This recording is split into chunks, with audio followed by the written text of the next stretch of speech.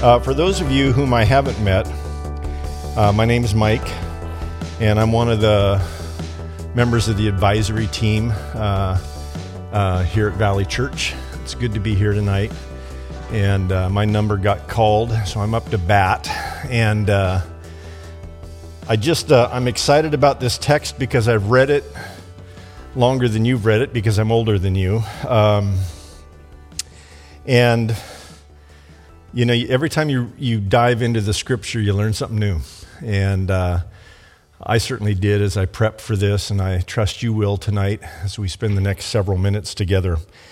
Just from a background, for those of you here last week, you know, Ken spoke last week, and he took us through many, many verses. But if you recall, the passage that he took us through was challenging the authority of the Pharisees, the priests, the elders, and basically telling them the kingdom of God does not belong just to you anymore. It's going to be open to everybody. And he took us through where Jesus posed a question about the baptism of John, took us through the parable of the two sons, parable of the tenants, the parable of the wedding feast. Needless to say, by the time Jesus finished with that dialogue, the religious leaders were incensed. They were not happy campers because he called them out. Their hatred for Jesus and his message of the kingdom of God being open to everyone were really at a fever pitch, and they actively were plotting to do away with him. And so that and culturally, I guess what I want to say is culturally, and Ken touched on this last week, but I just want to remind everybody, this is what was going on culturally at the time of the passage that we're going to read tonight. There were competing political parties. There were polarized viewpoints. There was extensive and celebrated immorality. And if you don't believe me, read about the Roman Empire. There was growing persecution of Jesus and his followers. There were coordinated attempts to silence truth and any dissenting viewpoints. There was corruption in the government, and there was increasingly burdensome taxation. That's all I'm going to say. Some of that might ring true today. In some ways, we get kind of amped up about things, and yet it's not really anything new. This has been going on a long time. It was certainly going on in Jesus' time. So that brings us to the key passage of Scripture tonight. And as I read this, I just want you to stand with me as we just honor the Lord as we stand and read his word. Then the Pharisees went and plotted how to entangle him in his words. And they sent their disciples to him along with the Herodians, saying, "Teacher, we know that you are true and teach the way of God truthfully, and you do not care about anyone's opinion, for you are not swayed by appearances. Tell us, then, what you think. Is it lawful to pay taxes to Caesar or not?" But Jesus, aware of their malice, said, "Why put me to the test, you hypocrites?" How to make friends and influence people. "Show me the coin for the tax." And they brought him a denarius. And Jesus said to them, "Whose likeness and inscription is this?" They said, "Caesar's." Then he said to them, "Therefore render to Caesar the things that are Caesar's, and to God the things that are God's." And when they heard it, they marveled, and they left him and went away. Let's pray together. Father, whenever we open up your word, oftentimes we're distracted just by life circumstances. But God, I ask for clarity tonight as we dive into this passage. I ask for a yielded heart to the truth of your word. God, I'd ask that you'd probe each one of us to see if there's something that needs to be adjusted. If one thing is said here tonight and we just go, "Lord, I haven't been obedient in that particular area," would you gently correct us as you do by means of the Word of God and the Spirit of God? Thank you for doing that. Thank you for meeting us where we're at. In Jesus' name, amen. You may be seated. So I want to start by asking, and I want honesty here, all right? I want a show of hands. How many of you have ever entered an online contest? Come on, be honest. How many of you have ever won an online contest? What'd you win? A necklace? Christian? It was just like my name on this. I don't remember what exactly it was. It was my name on something. You won your name? No, I'm just kidding. I mean, you got to put your name on something. I don't usually enter online contests, but I did about 1.5 years ago, and I won. It was a national contest. Put it up there. I ride motorcycles. It's called an adventure motorcycle. And there's this online publication blog called ADV Pulse, Adventure Pulse. And again, they send it to me via email like a couple times a month, and so I always read it, and it's about stuff related to adventure motorcycle riding. And the contest, it says, hey, enter our sweepstakes. And all we need is, do you ride? If so, what do you ride? And the third, send us your email address. And I'm going, well, they've already got my email address because they're sending me this thing every couple. So I'm thinking, okay, I ride a 2013 BMW GS 1200 Adventure, and off I sent it. Well, to make a long story a bit shorter, about 1.5 months later, I get notified by the executive director of Adventure Pulse, Mike. You're our national sweepstakes winner. And I'm like, really? I mean, I've never won anything. And it included, clothes and new tires and lights and luggage and training at a off-road training camp in either California or Colorado. Anyway, the prizes, they added up to about $5,000 worth of value. I'm like, they started sending me stuff, helmets and socks and boots. And it was the coolest thing in the world. And I went to the training summer before last, and it was just, it was awesome. But being a good citizen, and come tax time, I wanted to render unto Caesar what is Caesar's. And I thought, well, I know I got to pay taxes on this, the value of my sweepstakes winning. And however, at tax time, I still hadn't received any forms from this outfit. And so, like a dummy, dutifully, I contacted these folks and I said, are you going to send me a tax form? Because I think I have to claim this. And I honestly, if I had to guess, I don't think they had planned to. I don't think they had planned to report it to the government, but because I'm calling them, they said, oh yeah, we're just going to get that out to you. And I might stop here and let you know that I always, for the last 20 years, have done my own taxes and use one of these online tax prep software and stuff. And this is probably, and a week later, I received this form called a 1099 NEC, non-employee compensation. I thought they were going to send me a 1099 miscellaneous or something, but it's 1099 NEC. I'd never seen one of those before. I'd never received one. And I'm like, okay. And it had $5,000 on there. And I probably should ask Julia, our resident CPA, to stop recording right about now because I don't want to get reported to the IRS, and I don't want to get audited next year. And I don't know if there's...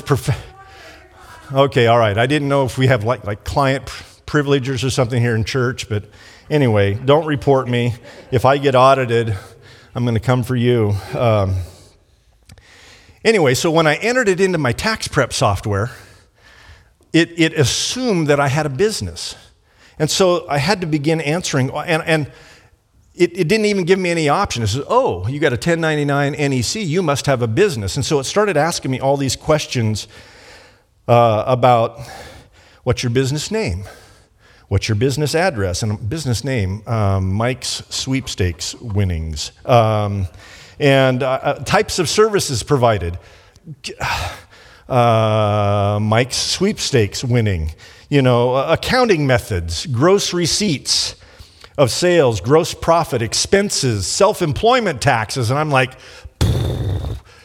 all because I called this guy and said, send me a form because I want to claim it on my taxes.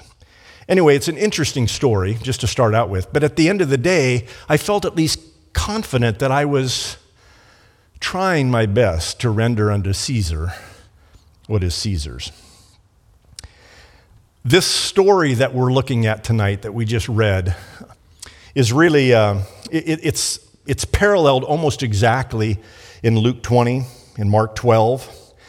And as I studied this passage, because I'd read this before, you've probably read it before, I thought, okay, this is about taxes. That's what this story's about. And so that's when I started coming up with, do I have a clever tax story, which is why I just told you what I told you. But as I studied it more and more, I realized this probably has less to do with taxes than you might originally think. Remember, this was a trick question. They were trying to entangle Jesus. It really wasn't about whether we should pay taxes or submit to the government, because there's multiple places in the scripture that kind of already discuss this. And I guess at a high level, what I wanted to do tonight was to talk about kind of that high level overview of taxes and government and kind of what God's word says about that. And then let's move on to what I think are a couple more subtle points that Jesus is bringing out in this passage. Fascinating verse in Jeremiah 27. Fascinating verse. It says, first of all, the context here is Nebuchadnezzar and the nation of Babylon had basically come in and taken all of Israel captive. So they were now subject to this, not a God-fearing king. They were subject to this immoral, pagan government. And this is what Jeremiah says. He says, but if any nation or kingdom will not serve this Nebuchadnezzar, king of Babylon, and put its neck under the yoke of the king of Babylon, I will punish that nation with the sword, with famine, and with pestilence, declares the Lord, until I have consumed it by his hand. So do not listen to your prophets, your diviners, your dreamers, your fortune tellers, and your sorcerers who are saying to you, you shall not serve the king of Babylon, for it is a lie that they are prophesying to you, with the result that you will be removed far from your land and will drive you out and you will perish. But any nation that will bring its neck under the yoke of the king of Babylon and serve him, I will leave on its own land to work it and dwell there, declares the Lord. That's pretty amazing. God's prophet Jeremiah is saying, you've got to serve this pagan government. You've got to obey this pagan government. And I'm like, wow, that's pretty incredible. In Matthew chapter 17, it says, when they came to Capernaum, the collectors of the 2 drachma tax went up to Peter and said, does your teacher not pay the tax? Subtle little point here. This was the temple tax, not the Roman tax. There was multiple taxes back then. He said, yes. And when he came into the house, Jesus spoke to him first, saying, what do you think, Simon? I love that. What do you think, Simon? From whom do kings of the earth take toll or tax? From their sons or from others? And when he said from others, Jesus said to him, then the sons are free. However, not to give offense to them, go to the sea and cast a hook and take the first fish that comes up. And when you open its mouth, you will find a shekel. Take that and give it to them for me and for yourself. I mean, that's why I fish, Leanne, is because I'm always trying to find a way to pay our taxes. Haven't really figured that out yet. But it's amazing. Here's Jesus saying, okay, we want to pay the tax. We don't want to offend anybody. So here's the way we're going to get that done. A couple more verses. Romans 13 says, let every person be subject to the governing authorities, for there's no authority except from God, and those that exist have been instituted by God. Therefore, whoever resists the authorities resists what God has appointed, and those who resist will incur judgment. For because of this, you also pay taxes, for the authorities are ministers of God, attending to this very thing. Pay to all what is owed to them, taxes to whom taxes are owed, revenue to whom revenue is owed, respect to whom respect is owed, honor to whom honor is owed. And then in 1 Peter chapter 2, thank you, Julia, be subject for the Lord's sake to every human institution, whether it be to emperors as supreme or to governors as sent by him to punish those who do evil and to praise those who do good. For this is the will of God, that by doing good you will put to silence the ignorance of foolish people. Fear God, honor the emperor. Folks, let's be clear. It's clear in Scripture we have a duty to pay taxes. We have a duty to our government. And again, even though that was the trick question of the day toward Jesus, I think there's more here that I want to focus on today, but I didn't want to just leave that because it's pretty noteworthy that, yeah, we've got a duty to honor the government. So if this passage isn't specifically about taxes or how we're supposed to respond to government authorities over us, what is it about? I think, as always, Jesus is trying to kind of broaden our view of reality, of spiritual things, because we get kind of focused on the temporal here and now, and I think Jesus is always looking for an opportunity to say, but there's more going on here. And I want to remind us of a couple of things. So if we look back at the first half of that passage, then the Pharisees went and plotted how to entangle him. And they sent their disciples to him along with the Herodians, saying, Teacher, we know that you're true and teach the way of God truthfully and do not care about anyone's opinion, for you are not swayed by appearances. Tell us then what you think. Is it lawful to pay taxes to Caesar or not? You know, I am reminded, the Pharisees just got baked by Jesus in the previous verse. It just baked, and it wasn't the first time. I mean, they'd taken him on several times. And I guess I was just reminded of a quote that is attributed to Albert Einstein, who said, the difference between stupidity and genius is that genius has its limits. These guys just, they just weren't getting it. I mean, it's bouncing off of them that you're not going to go toe-to-toe with Jesus and win. It's just not going to happen. So the Pharisees were a religious party. The Herodians, by and large, though they had a religious base to them, they were a political party. And these two parties were customarily, they fought, they were enemies. They fought with one another, but on this particular occasion, they cooperated to entangle Christ. That's kind of noteworthy. And what's interesting too, the Pharisees didn't go themselves. They sent their disciples because they wanted to make it a little bit more subversive. But there was this plotting going on. And they asked the question, is it lawful to pay taxes to Caesar or not? It's a binary question, yes or no, Jesus? And it was designed to only allow one of two answers, either of which would condemn Jesus, and they knew this. Jesus' dilemma with the question was simple. If he said that taxes should be paid, he could be accused of denying the sovereignty of God over Israel, making him unpopular and an enemy of the Jewish people. All right, success. And if he said that taxes should not be paid, he made himself certainly an enemy of Rome, and they'd report him immediately, say, here's somebody who's advocating not to pay taxes, Rome, and they'd get the Roman government involved.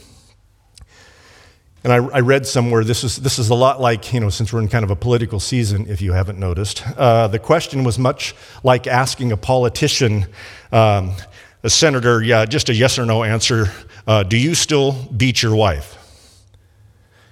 Either answer. If he says, well, no, and he used to. If he says yes, then they're both indicting. I mean, that was the essence of the question. Enemies plotting together against Jesus, trying to entangle him, falsely flattering him, trick questions. This brings me to kind of my first of two principles I want to focus on tonight that are kind of, I think, beneath the surface, that at least spoke to me. First principle is, we shouldn't be surprised by opposition to God's truth and his work. We should not be surprised by that.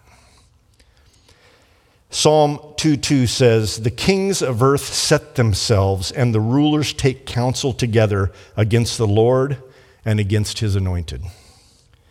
Psalm 37, the wicked plots against the righteous and gnashes his teeth at them. John 15, if the world hates you, you know that it has hated me before it hated you. And if you were of the world, you would love the world would love you as its own. But because you are not of the world, but I chose you out of the world, therefore the world hates you.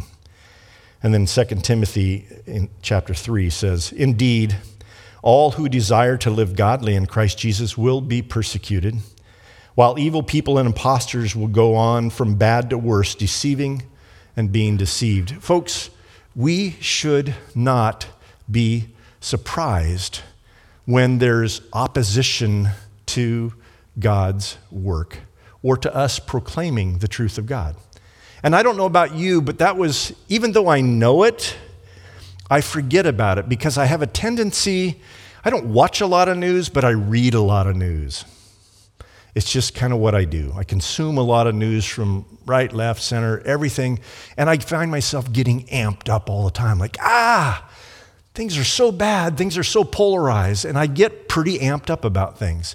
Quietly so, other than to Leanne, sometimes she calls me out on it. When she knows I'm really kind of getting amped up. But when that happens, it's just like, it's not a good thing because I'm kind of focusing on all that's going wrong. And so whenever I do kind of discover these principles or want to reinforce them, then I always ask the question, so what? Why is this important? Here's 4 things that I think are noteworthy. If we're not prepared for opposition, we will be distracted and discouraged when it happens. I don't know about you, that's me. If we don't recognize our enemy, Satan's tactics, there's a greater chance of becoming a casualty in the spiritual war. We have to understand this has been going on from the dawn of time. If we get caught up in fighting the wrong enemy, we'll be less effective in representing God. And finally, in the midst of the moral decay that I see going on around me, how best can I represent Christ? Those are the proper responses, not to just get amped up about what's going on around us. Here was Jesus' response to their question. But Jesus, aware of their malice, said, "Why put me to the test, you hypocrites?" He called them out again. "Show me the coin for the tax." And they brought him a denarius. And Jesus said to them, "Whose likeness and inscription is this?" They said, "Caesar's." Then he said to them, "Therefore render to Caesar the things that are Caesar's, and to God the things that are God's." And when they heard it, they marveled, and they left him and went their way. Again, I'm just kind of amazed that Jesus calls them out again. He doesn't mince words. You're hypocrites. I know what you're up to. I know there's malice in your heart. Jesus responds by doing what Jesus always did in this kind of situation. He forced those around him to look at things from a heavenly perspective and not just a worldly one. As Christians, we are citizens of heaven, but we are also citizens of this world.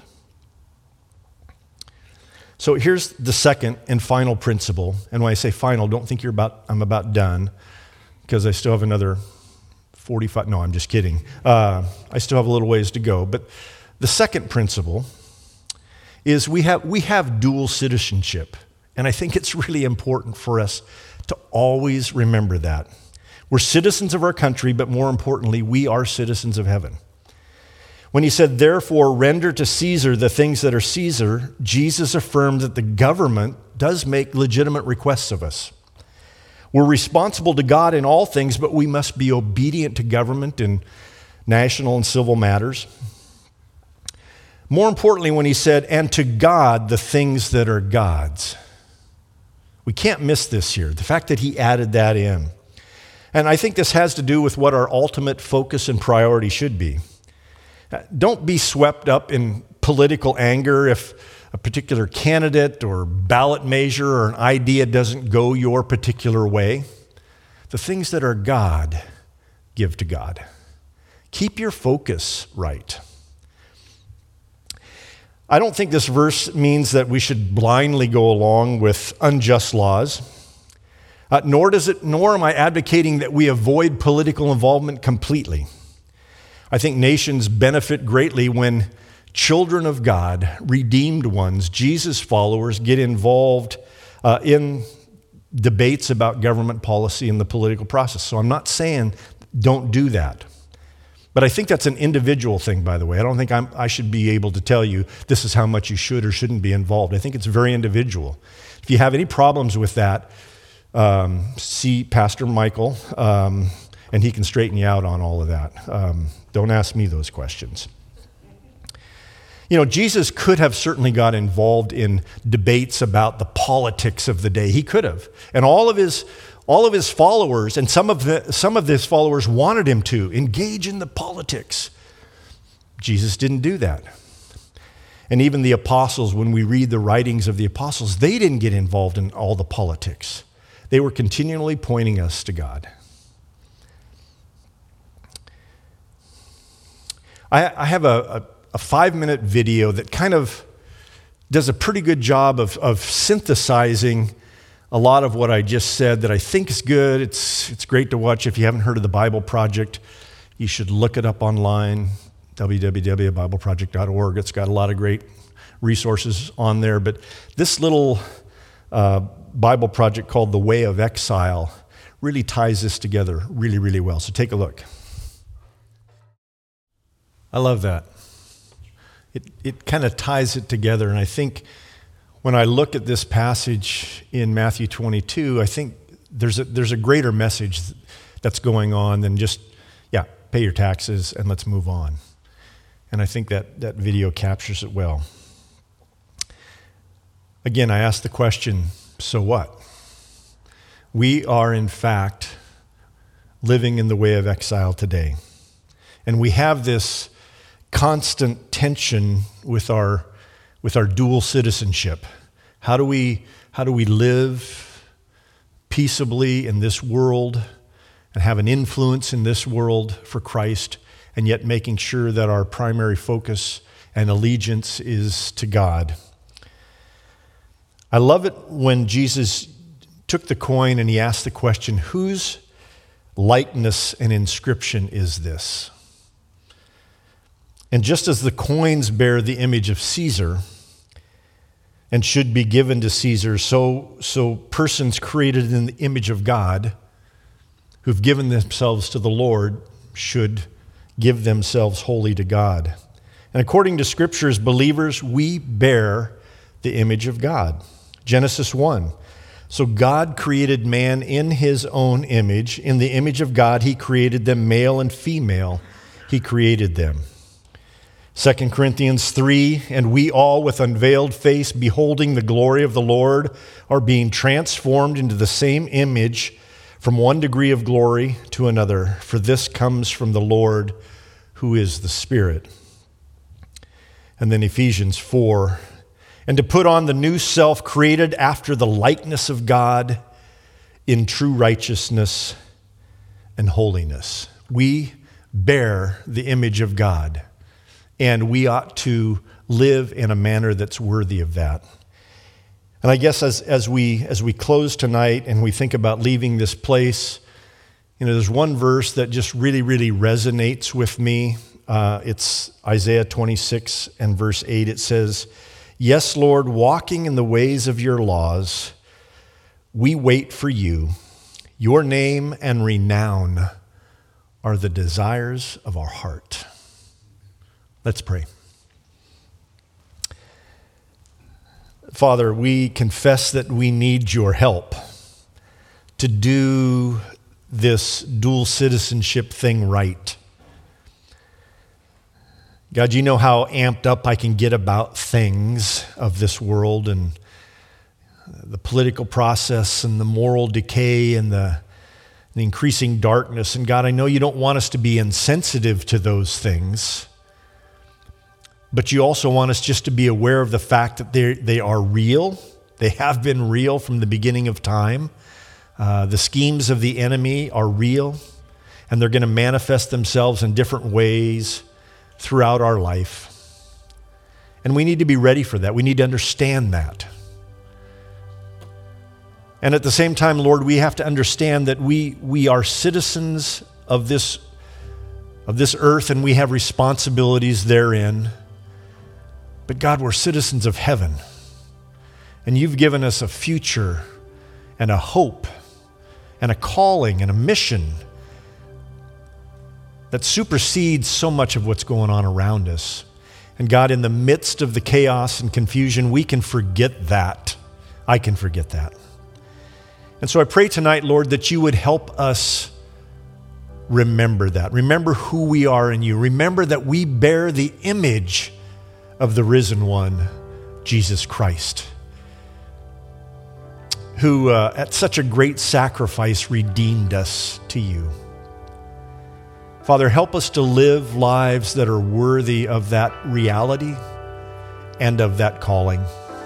We ask in Jesus' name, amen.